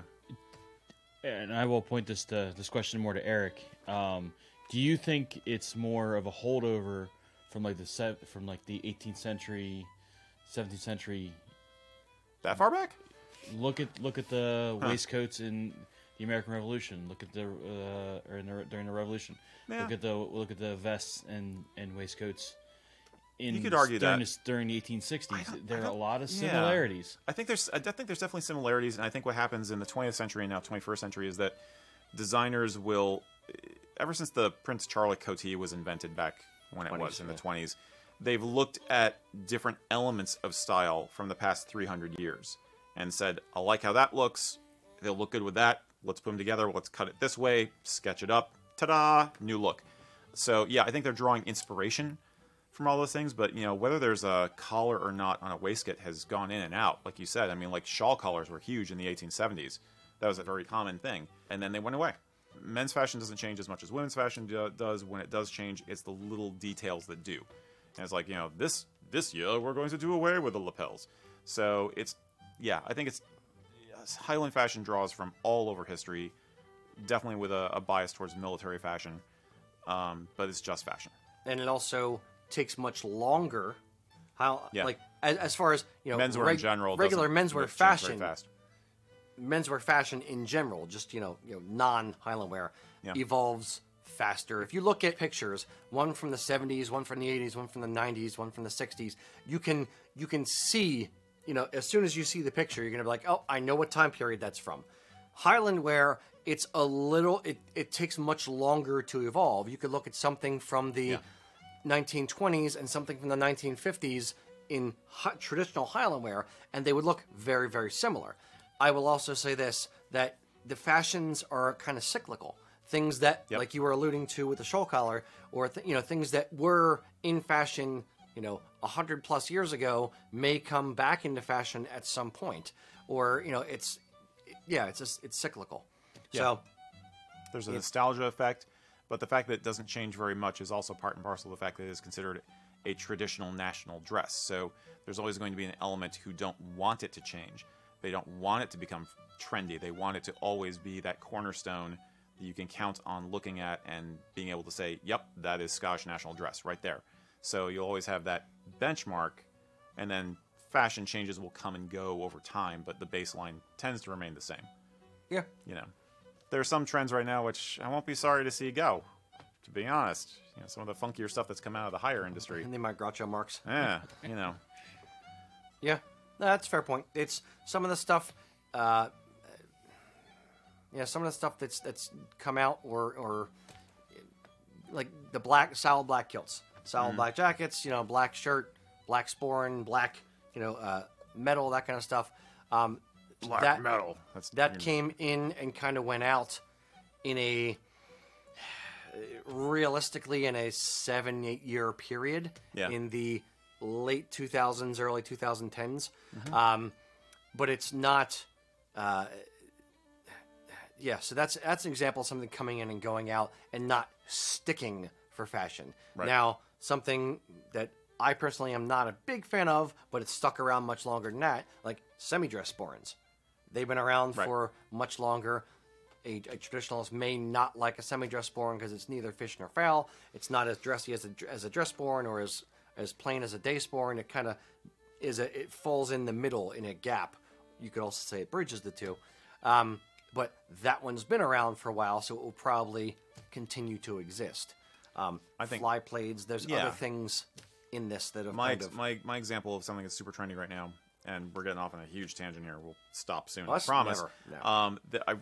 I don't know if they're popular anymore, but for a while, I have these images of like hipster wedding outfits, kilt outfits, where they've got tartan incorporated into the jacket.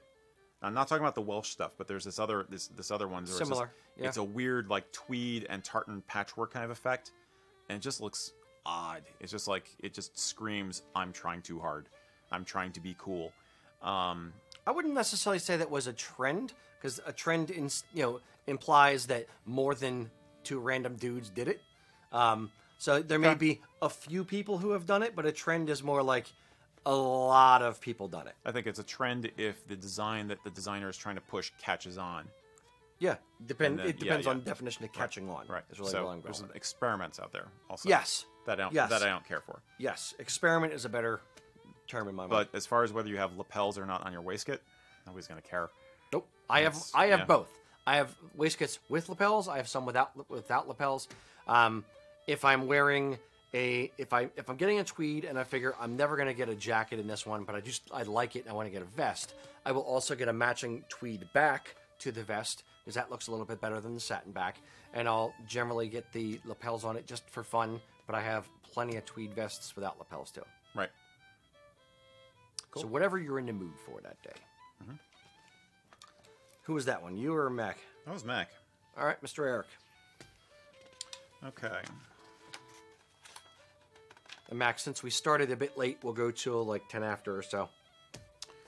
All right. Dylan Feltz asked us, how do you get your bride-to-be to agree to a kilted wedding? I've been struggling with this for quite some time. He says for a while, but I say quite some time. I don't know if he's since now married and the wedding is no longer an issue, or if the wedding has been called off because he wouldn't budge on the kilt thing. But yeah, how do you get your bride-to-be to agree to kilts in the wedding if she's not on board yet? I used to have a phrase that, a marriage should be 50-50. And one of I believe it was one of our moderators, a friend of ours, said, no, a marriage isn't a 50-50. A marriage is 100-100. You should do everything in your power. I found that very sweet and very, honest way to go about looking at a marriage. Sure. You do everything you can to make the life better of your partner, and then they should do the same for you. So in some ways, I'm torn on this answer. I'm always torn on it when a guy says, I want to wear a kilt for my wedding, but my wife won't allow me. Do you compromise? Do you just say, fine, hun, I won't wear it? Or do you dig your heels in and say, no, this isn't just your day, it's mine as well. I'm not going to be walked on. I'm going to do what I want to do too, not just what you want us to do. It's a delicate one. It depends on the situation. And like I always say, it'll start with very, very clear, concise, open, honest communication. If they don't know why you want to wear it, if they don't understand what it means to you, if they're going to be more concerned about it, so make sure that hurdle is crossed. And you want to know from them, what is their objection? Is their objection that they don't like it, or is it that my dad thinks that kilts are weird, so my dad is not going to like it if you wear your kilt to the wedding? Find out where that objection is and then deal with that head on, but you don't know what you're fighting until you know what you're fighting. Mm-hmm. Does that make sense? Yeah. Speaking from the showroom floor, and I know you know this too, but I've had occasions where we've had a couple come in and the bride-to-be adamantly had a vision for the wedding, and they tend to be very fashion conscious people. Is my takeaway?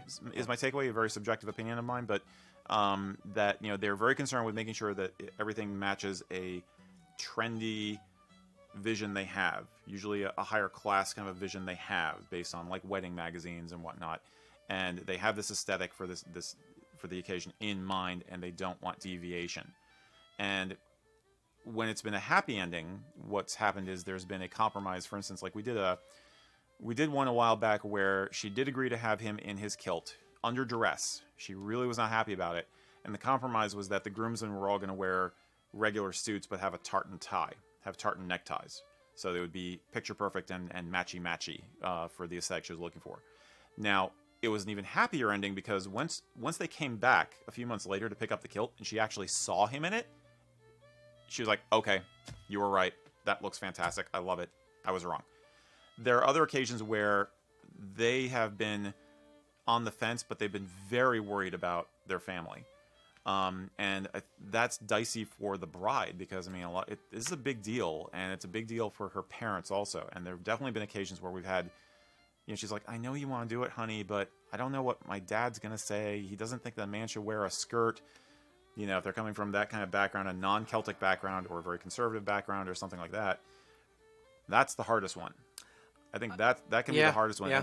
and then they have to team up. The bride and the groom both have to basically have that meeting on the same page. Like you're saying, Yep. They got to have that meeting in the minds, and they got to say, okay, how do we want this to be nice for them, or do we want this to be perfect for us?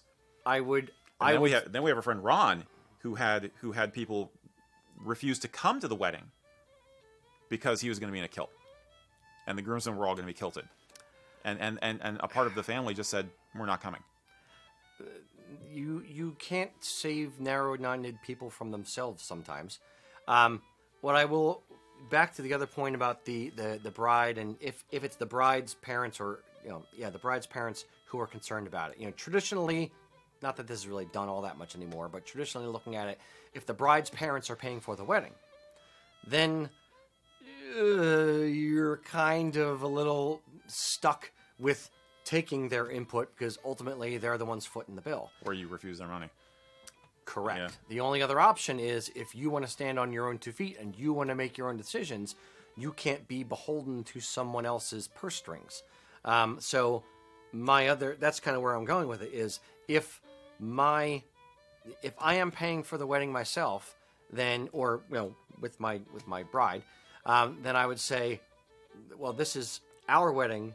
We're paying for it. I understand your parents don't like it, but you're marrying me, and this is our day together, and I am going to be in your family, and they have to accept me, and I have to accept them simultaneously. Like, we all need to get on the same page here.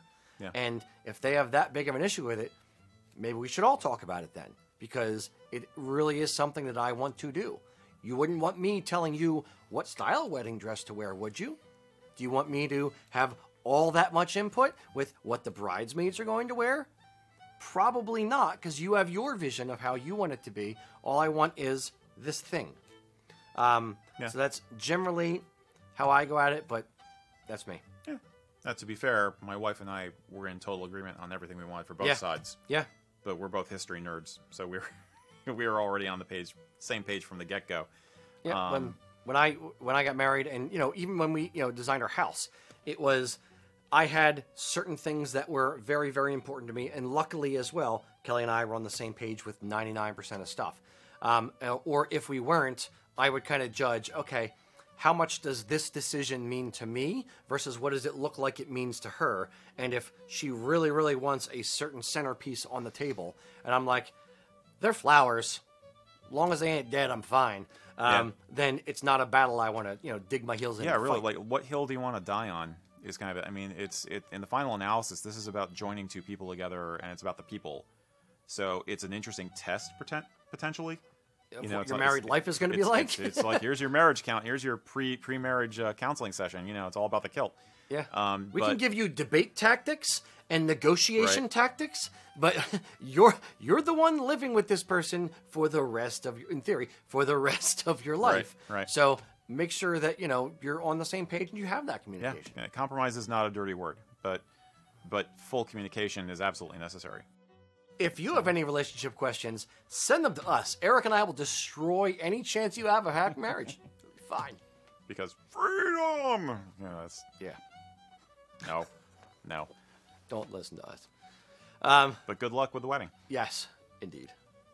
That was you? That was me. Mr. Mack. What other relationships can we destroy today? Yeah, what other concepts can we do? Yes.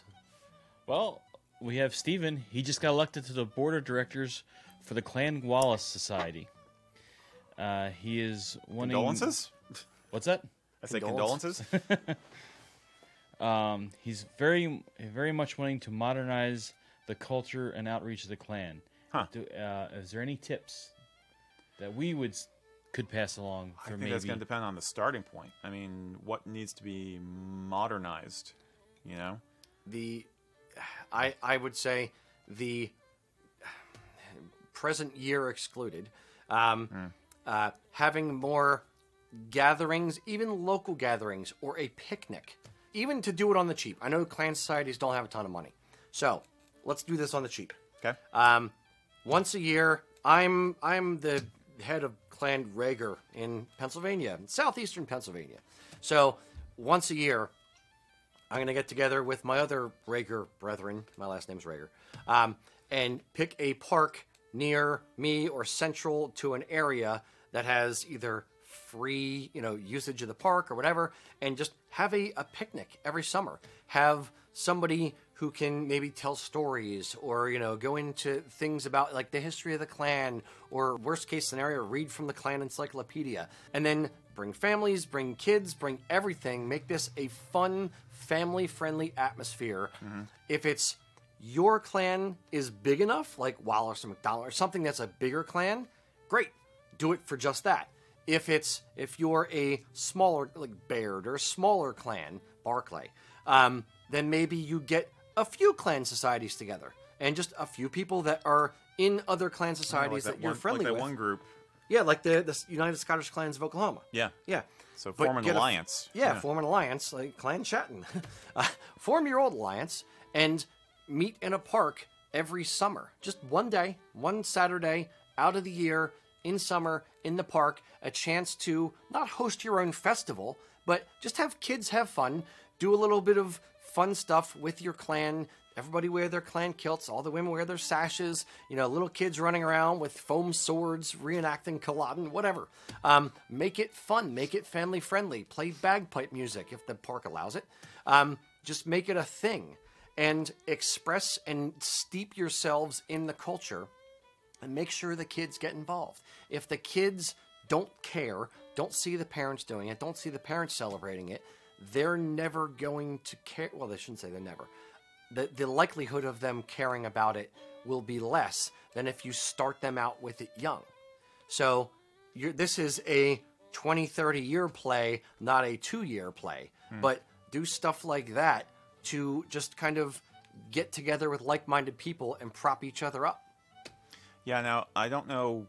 I'm not sure if the issue is when you say modernizing, I don't know if it's like we're dealing with trying to get the group to come into the 21st century and take advantage of digital stuff. If it's a communication issue, that's a whole nother topic, really. Communication is incredibly important, and if you don't already have somebody who's tech savvy, I would recommend finding somebody who's tech savvy to try and coordinate Website, Facebook group, that kind of thing. Doing a little media once in a while. I mean, maybe people can't get together in person like this year is hard, but that doesn't mean you can't put together some kind of a slideshow of members of the group. Yeah, a Zoom meeting or have somebody put together a little slideshow like we did back in the spring. We had all the people showing off their tartan for the virtual tartan parade. You can do a virtual clan gathering with some nice music underneath, stuff like that. I think every group is going to go through a challenge of finding fresh blood. And the issue you'll have with any organization is that you're going to go through peaks and valleys of activity and energy and capability.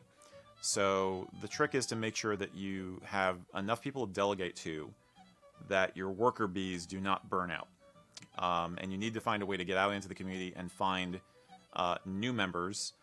And in some ways, it doesn't have to be clan members. It could be that your chapter of clan, you said Wallace? Clan Wallace becomes known as the go-to people if you want a talk on Scottish history. Or if you want somebody to come and represent Scotland at the school international night. You can be a service to the community at large and get publicity as a result, and that helps boost your membership. Again, it's a bit more of a longer play, but it could be that there's Wallaces around here. This guy just did this talk. It was on. I heard it announced on the radio. They did this thing at the museum or at the historical society. You could be talking to non-Scots, but representing Scotland and also representing Clan Wallace in the process, and you can gain allies that way. So that would be my advice: is to think in terms of community outreach, as well as gathering the actual members together. I'll take it 3 other different directions because you've inspired me with the technology bit.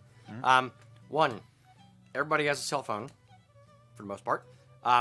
If you have somebody who can do a bit of history on Clan Wallace or stories about Wallace or about whatever in the history, do a Facebook Live, just straight straight to camera, or put it on YouTube. So that title it History of Clan Wallace, and it has some guy talking, and also plug your clan society. Start a Facebook group just for Clan Wallace, for people with Wallace or any sept of that. The other way to outreach as well. I don't know how well the clan societies do it, but what I would say is start with the easy low branches on the tree. If you have 50 members of Clan Wallace who aren't directly related, tell them, hey, John, you have a brother. Why don't you see if he wants to come to the next Wallace clan gathering? Why don't you see if he's interested in this stuff? And have them try to pull their family members in. if, people have like, 2.3 is the average siblings in America? Yeah. If everyone has one sibling that they bring into it, you've literally just doubled the size of your organization. But outreach to family members, outreach to parents of family members, or parents bringing their kids in. That's another way to do it. I mean, when I say parents bringing their kids in, I mean like parents in their 50s bringing kids in their 20s, 30s into the clan society, even if they're just starting to awaken to the clan society thing or their heritage thing in their late 20s, early 30s. So there's different ways to do it. And again, putting it on wax, recording it, videotaping it, putting that into the Facebook group or that onto YouTube is another way to boost the membership and get people 5, 10, 15 years later who run across an old video and say, hey, I didn't know there was a Clan Wallace. And then they Google the Facebook group and boom, there it is. Yeah. Whoop, there it is. Little known, sept of Clan Wallace. But you can also then, if you did a Facebook group, I'm going into marketing mode. If you did a Facebook marketing. group, This is a marketing thing. yeah, Anyway. you could also have subgroups of like Clan Wallace of the Northeast U.S. or Clan Wallace of New York, Clan Wallace of Southeastern PA, whatever, and you have those people be members of the main group as well as their little group, and then you make sure that people are aware, like, hey, here's all the subgroups of Wallace to connect locally with people to you, as well as the larger Facebook group. And, as long as you have the no politics rule and don't be a jerk rule, you should be fine. No Wallaces are jerks. No, none. They're honorable people. But it's, moderating the group takes a little bit of work, and, herding cats, so to speak, will take a little bit of work. Finding the people who are your rock stars to be volunteers, like every clan society goes through, is a bit of work to find those people. But once you find the one who wants to push, and go, let them help run it. And if you can find 3 or 4 of those, you're off and running. Yeah. And yeah, you'll want to turn over worker bees on a regular basis if you can, just to avoid burnout, like I said. But I'm going to 2 points. We're shaggy dogging, but I really like this topic. Yeah. One of the cool things I found out when I was talking to Tristan Hector's mom was that I'm not sure if his idea to become a marine biologist came about before their trip to Scotland or after. But one of the things he discovered, and I now know thanks to Tiffany and Tristan, is that Clan MacDonald actually heads up a marine life support effort. They're trying to help the oceans around Scotland, I think it is, and help endangered sea life. And this is an initiative they're taking as a clan. So having a cause that you can support as a group is a great way to, A, do something good in general, and B, it's a glue to bring your people together. Your clan is your team, and if they all have a united cause, a united enemy, just like any old clan warfare, then that can be a really great thing. Give them a purpose. Another thing that can work internally is competition. I'm in the SCA, and one of the reasons the SCA as a group has thrived for decades is that we are structured on competition. You can become great at martial arts, you can become great at art, you can become great at organization. And there are competitions that people can get involved in, and they get the cookie. So it's like, okay, who can create the coolest Clan Wallace banner? Who can create the coolest Clan Wallace photo montage? Who can create the coolest Clan Wallace wood carving? There's all kinds of stuff you could have people do because they want to show their pride and also show their own personal skills and worth and all that. You can get people interested in a competitive thing, a friendly competitive thing. Yes, and I'll continue the Shaggy Dog and say, if you do the gathering at a park kind of thing, you can have your own Clan Wallace games. It doesn't have to be Highland games where you're sheaf tossing and caber tossing, but you can do like relay races or swing races or monkey bars or whatever. Just something for fun for the kids. Adults look like idiots, but it's fun for them too to laugh at each other. It's classic. And then you make a Clan Wallace badge that you gold, silver, bronze. Pull the thing from The Office. Just use like what is it, the yogurt lids when they did the Office Olympics as the gold medal and whatever. Just make it fun. Make it something that people look forward to, even if it's just a bit of funny shtick. Just A, to give bragging rights to the winner, and B, so that everyone there has fun. I could see, I can dig it. And that's you got to keep it fun. Yes. Bottom line, it has to be fun. It can't feel like a chore. Yep. So, yeah, if it feels like a chore, if it doesn't feel fun, if it's forced, and like, no, we have to do this Clan Wallace thing for the good of the clan, is not the right answer. It is the right answer, but it's not going to work. Right. It's because it's fun, and it happens to also be for the good of the clan. You have to make it a win-win all around. Then people will want to do it and will want to carry it forward. It's not a job. Yeah. It's something they want to do. it's fun, and it's a chance to show off. You know, show off to your fellow clan members, and also show off to the world Show off your how, plumage. how freaking awesome you are. Yeah, So, indeed. good Libertate. luck. Libertate. And thank you for doing it. Good luck. I was given the Clan Wallace motto. Is that it? Libertate. Oh, awesome. Liberty. Right on. Levitate? Levitate, yes. Levitate. Float in midair. All right. That what was that? that was That was you? It's a good show, man. I think it was, I'm too. feeling really psyched for things. I mean, especially after last month, we were all feeling like, but Yep. a lot of We good. got the 2020 blues. Yeah, I'm feeling better. I'm feeling better today. Here's a fun one, which I'm not sure we can comment on directly, but Colin Gavin asked us, how difficult is it to play golf in a kilt? Do you leave the sporran at home or to avoid it affecting the swing? The short answer is, yeah, you take the sporran off. He said hockey, right? Hockey? He said hockey, right? Yeah, I said exactly. yes. Golf hockey.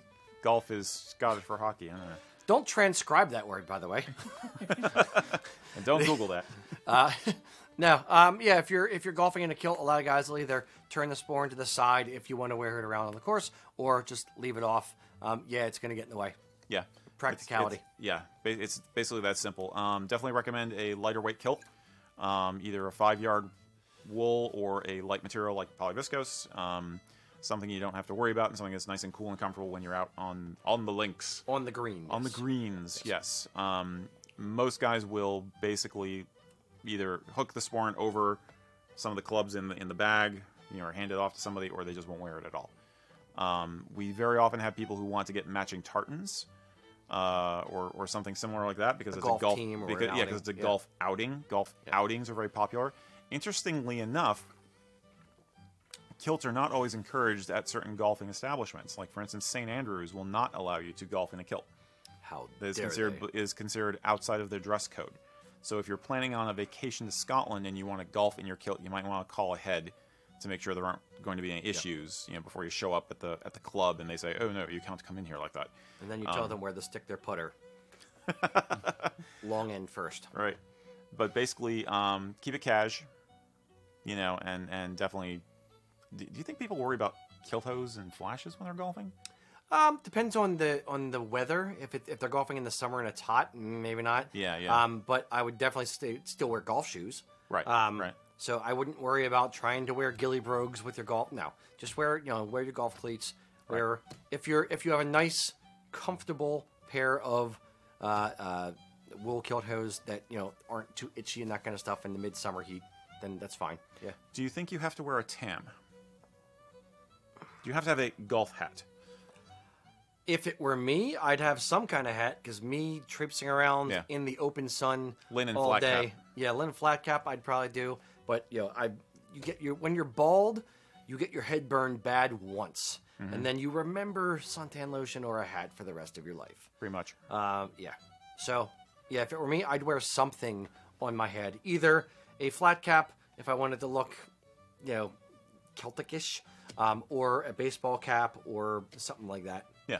But Now, if you're serious, you will do the blue woad paint, and you'll have a sheath on your back for your putter, for your your putter. 9-iron.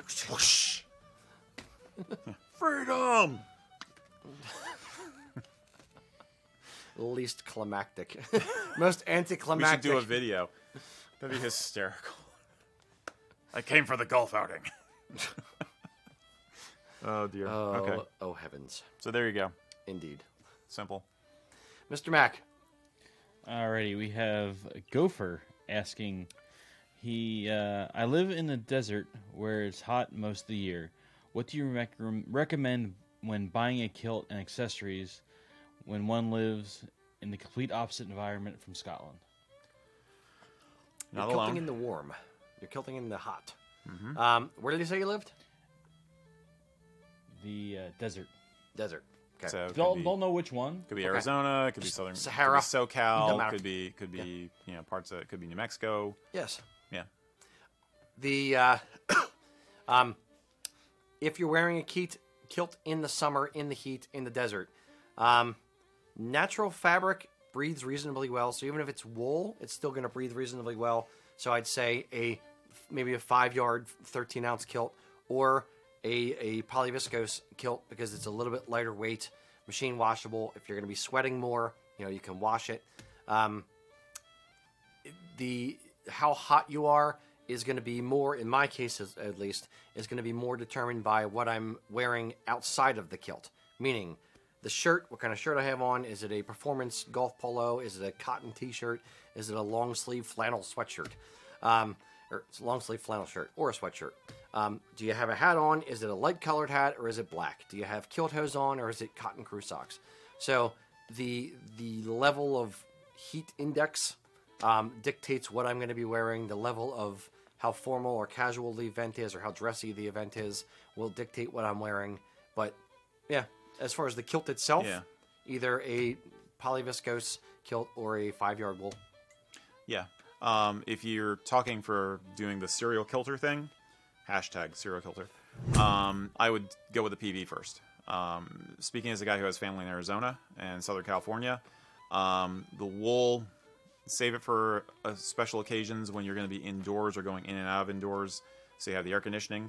Because, yeah, you got lots of ventilation, and we disagree a little bit on this sometimes, but basically I feel like the thickness around my torso, especially if I'm opting to wear a belt, that will start to feel warm. Now, you got the dry air, so you're not going to have perspiration issues as much. You won't have, at least I don't have chafing or anything as much when I'm out in the desert as I do here with the humidity. So you will definitely enjoy having a kilt, but I would definitely start with the lighter weight kilt and follow desert practices otherwise. Light colors, light colored hat. It's one of the few occasions where I'll say, yeah, if you're going to wear a cowboy hat with a kilt, I guess it's okay, because the sun's a bitch. But yeah. But I didn't say cowboy boots, though. I'm talking practical. So, but that's basically it. It's just like wearing hiking shorts in a sense. Basically, wear your clothes for context like you would any other day. Form follows function. Pretty much. But I would start with, if you've never done a kilt before, I would definitely start with something like the PV, just because it's guaranteed going to be lighter and easier. Yeah, and remember, the kilt has a lot of air conditioning. It's not like pants that are, 2 tubes that trap warm air and it don't breathe real well. A kilt, as you walk, kind of fans your nether regions, so to speak. It's air is constantly moving and flowing, so it's cooler in a lot of ways than a pair of pants would be anyway. Mm-hmm. Mm-hmm. How's the old hem go? Nothing could be sweeter than the breeze upon your knees. Yes, that was the rhyme I was looking for. Thigh. Yes, right. Indeed. Yep. I will say this: you might want to consider a lighter tartan, unless you're going with a family tartan. I wouldn't wear a black watch necessarily. Go with a lighter color tartan. But I don't know how heat sensitive he is either. Yeah, and I don't think that's going to be a huge factor. Yeah, if he's like I've worn black out traipsing across the desert, and I'm like, the town's just over the next dune, and you're crawling up the side with mirages. Yeah, fine. I have dunes in Arizona, dude.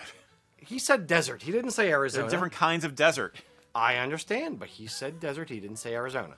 All right. I'm thinking Sahara still. Okay. So, it's in that instance, if it's prolonged periods out of doors, like all day, no water, then direct sunlight, no clouds. Yes, a darker color kilt would definitely be warmer. Yeah. If you're, I don't know to what degree. I still think that the shirt and the hat and the footwear would have more of an effect, and or wool versus synthetic would have more of an effect than the color of the kilt. But point taken, you're not wrong.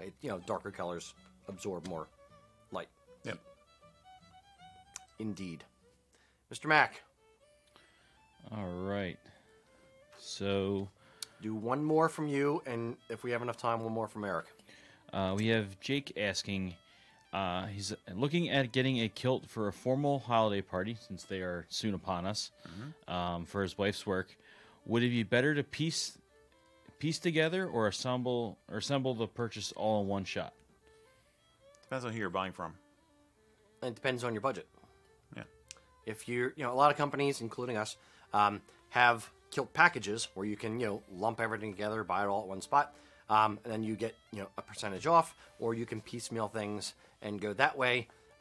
If budget's a concern, that's one way to do it. If time is an option, then you can spread it out over time. So yeah.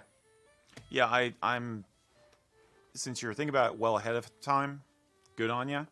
I would be tempted to do the whole thing together if you can get a discount from where you're buying it from.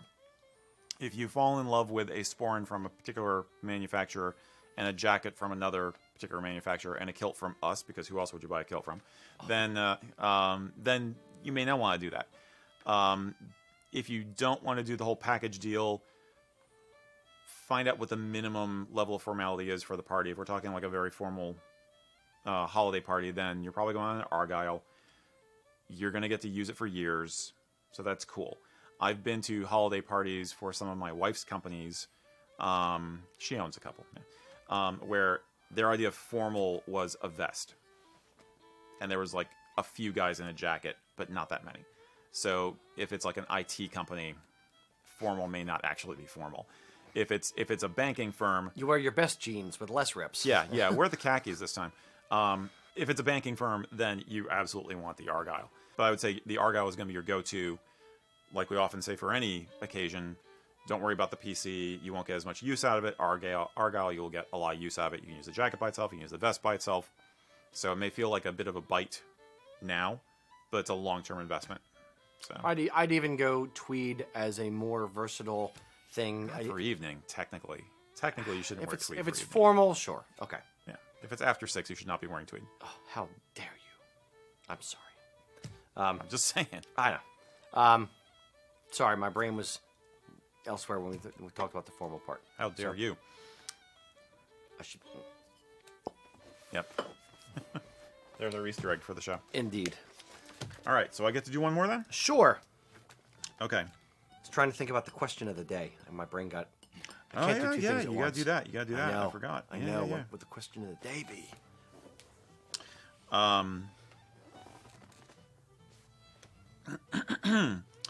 This is a techie one we'll end on. Louis Collingwood asked us, or Lewis, I know you guys have mentioned rolling your kilts when traveling. I'm going on a trip, and I plan on taking several kilts with me. How exactly is the best way to roll the kilt up without messing up the pleats? This warrants a separate video, Yeah. like a demo video. But is there the- an art to rolling? To a degree. It's not too difficult. Don't overthink it. The way I would roll a kilt is I would start with the kilt laid flat, stretched all the way out, pleats facing down, the liner side facing up. I take the strap on the single strap side of the under apron, and I kind of like dog ear it so that the strap faces straight down. Then I start with the under edge of the kilt, and I roll a tight roll, basically towards the pleats or along the under apron. When I get to the pleats, I keep rolling, and then I'm straightening out the kilt as I'm going. I'm straightening out the pleats as I'm going, and you're just kind of using like wide hands, as big, grabbing as much as you can at the same time, like just rolling it forward and continue straightening out the pleats. When you get to the front apron, you can kind of go fast again, and that will create a nice cylinder, if you will, of your kilt. Two things you can do after that: either buy a kilt roll, which is a long, skinny thing, kind of reminds you of like a tube that a billiard cue would come in. Alternatively, if your wife has a pair of pantyhose that have a hole in them, don't cut up her good pantyhose.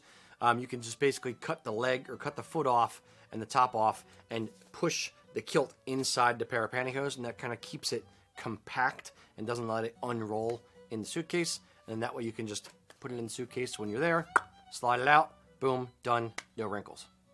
Yeah. Done. Done. What is the maximum number of kilts you've ever taken on a trip? 3. 3? I usually Okay. 3 is if I'm going to wear a kilt, if I'm going away for, 7 days, 10 days, something like that. I usually take 3 because that way I'm not wearing the same thing every day. Things have a chance to gas off, air out, that kind of thing at night, and for a full day effectively. Yeah, but I don't usually find I need more than 3. Okay. I will also say this as well. When I travel with kilts, I don't roll them. I will basically fold it in thirds like I'm going to be wearing it, and then fold it in half again with the pleats on the inside, and then chop it in half that way. So, make it a little tiny square effectively of my kilts. Mm-hmm. It fits better in a suitcase. So, yeah, that's typically how I travel with them. When I get to the destination, I'll take them out and I'll try to hang them up and let the wrinkles kind of fall out, especially in wool kilts. It'll fall out easier. Yeah. But I don't personally feel the need to roll them. I'll fold them like that, and when I get there, I'll hang them up, or I'll lay them flat on the back of a sofa or the back of a chair to kind of let the pleats relax a bit. And I find that's pretty much good enough. Cool. Indeed. Any other travel tips? Not really. I've done a different technique based on, I think it depends on your luggage to some extent, and whether you're driving or flying. The length of the luggage. Yeah, the length of the luggage, because I have this nice long duffel bag that I've used. So I will basically fold the kilt like I'm wearing it, like you do, like you were saying, and then I'll fold it again In half. lengthwise. Yep. I will not fold it up into a cube or anything. I'll keep it as a long, skinny rectangle and lay that in the center of the bag. And stack the kilts in the center, and then put my other stuff around it. Like the rolled up. I roll everything when I travel, so the rolled shirts and everything. Yeah. Put in kind of Tetris in around it. But that's how I like to do it. But wool is definitely your friend for travel, because it really deals with the temporary wrinkling you get in the luggage very well. So. Agreed. Yep. You just have to make sure your spouse is okay with kilts lying about in the hotel room. There's nowhere to sit down because you're got the sweaty kilt from being out at the festival all day, and I was like, I just gotta air this out for a while. Yeah, she'll be fine. She'll be fine. She'll be fine. That'll be okay. Very good. All right, boys and girls. Question of the day. Ooh. Celtic, if you can. If not, doesn't matter. Polish, Irish, or Polish, Japanese, whatever. What is your favorite ethnic food? Assuming you're an American or Canadian or something like that. What's your favorite food from another culture outside of your country? I am curious about that. Like, in the UK, there's a lot of curry. In the US, there's a lot of Chinese food and stuff like that. A lot of Mexican places popping up because everyone loves frickin' tacos. But what is your favorite ethnic food? But Mac and I are not allowed to answer. This is just for the audience. Just for the audience. All right. Okay. Tell us in the comments, boys and girls. Until next time, Slanjava. Slanjava. Thanks for joining us, guys. Our podcast theme song is Gold and Guns by the Kilmaine Saints. If you have a question for us, you can ask it during our YouTube live stream the first Friday of every month at 3 p.m. Eastern Time. If you want to get social with other kilt enthusiasts, go check out the Kilts and Culture group over on Facebook. You can also find USA Kilts on Facebook, Instagram, TikTok, or over at our website, usakilts.com. Thanks again for joining us, and until next time, Slanjava.